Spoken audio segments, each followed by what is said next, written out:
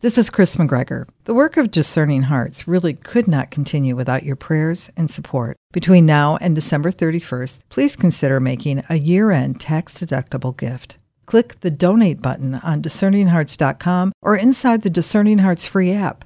Your generous support will allow us to continue the programming you have come to expect from us, like those from Father Timothy Gallagher, Dr. Anthony Lillis, Monsignor John Esseff, Archbishop George Lucas, and so many more. Please prayerfully consider supporting our mission, which is dedicated to those on the spiritual journey. Thank you, and God bless from all of us at Discerning Hearts. Discerning Hearts presents In Search of the Still Point with Dr. Regis Martin. In episode 21, Dr. Martin reflects on When the Dead Go Home to God. A friend of mine died the other day following a protracted illness, and his passing was seen as a blessed and merciful release. And yet, right up to the very end, he remained fiercely resistant, refusing to go gently into that good night. Why is that?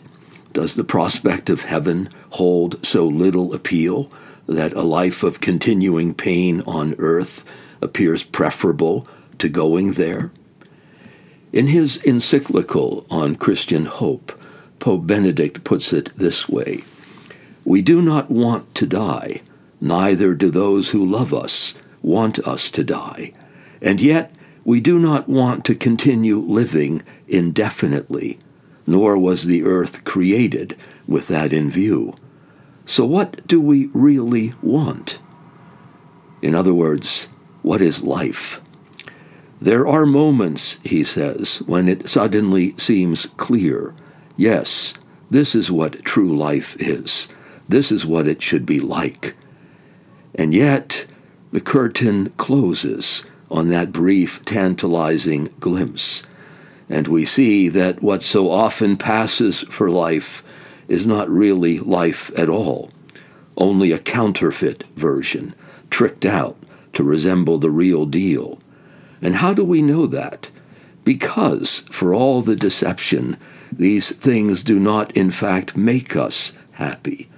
And happiness is what we truly want, which is why when we pray, we are asking God to make us happy. The blessed life, St. Augustine calls it. But who really knows what this life could possibly mean? Even in those moments when we think we can reach out and touch it, moments of sheer ecstasis that illumine the high points of our lives, it escapes us, and we fall haplessly away, drawn once more in the downward direction of entropy and death. We do not know what we should pray for as we ought. Isn't this the great theme of the Christian life? And yet, while we are convinced that it isn't anything we possess at the moment, we are certain that it must exist.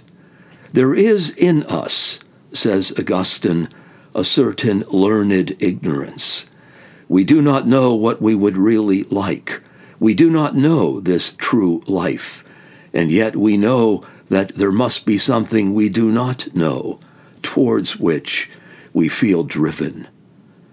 That is beautifully put, I think, to which I would only add this, that if the whole point of life is to await the resurrection of the dead, then those who are already dead are that much closer to the blessed life, especially if they were to die in a state of grace, of genuine friendship with God, which appears to have been the nature of the relationship my friend had with God. And so he now knows that having crossed over to the other side, he no longer simply believes in an afterlife. He knows that it exists, and that the whole ground of his hope was to get there, to arrive safely on the other side. Well, did he make it? Is he finally home, suffused with the love of God? Who knows? Which is why we are to commend the souls of the dead to the care of someone who from all eternity intended them for himself. Imagine the happiness of those looking on the face of God forever. It looks as if God really does want us. That, as the poet Charles Pagee daringly puts it, God needs his creature. He misses us. He who is everything needs him who is nothing. He who can do all things needs him who can do nothing. He who is everything is nothing without him who is nothing. What a staggering thought that is, that God, who in the eternity of his perfection requires nothing from us, nevertheless makes himself so vulnerable before us that he actually does need us, needs us to say yes to his offer of love. Why, it fairly takes one's breath away.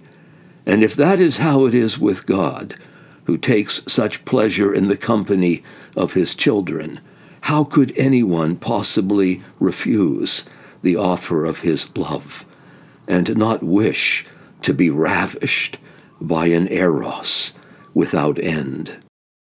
Thanks for listening. This is Regis Martin in search of the still point.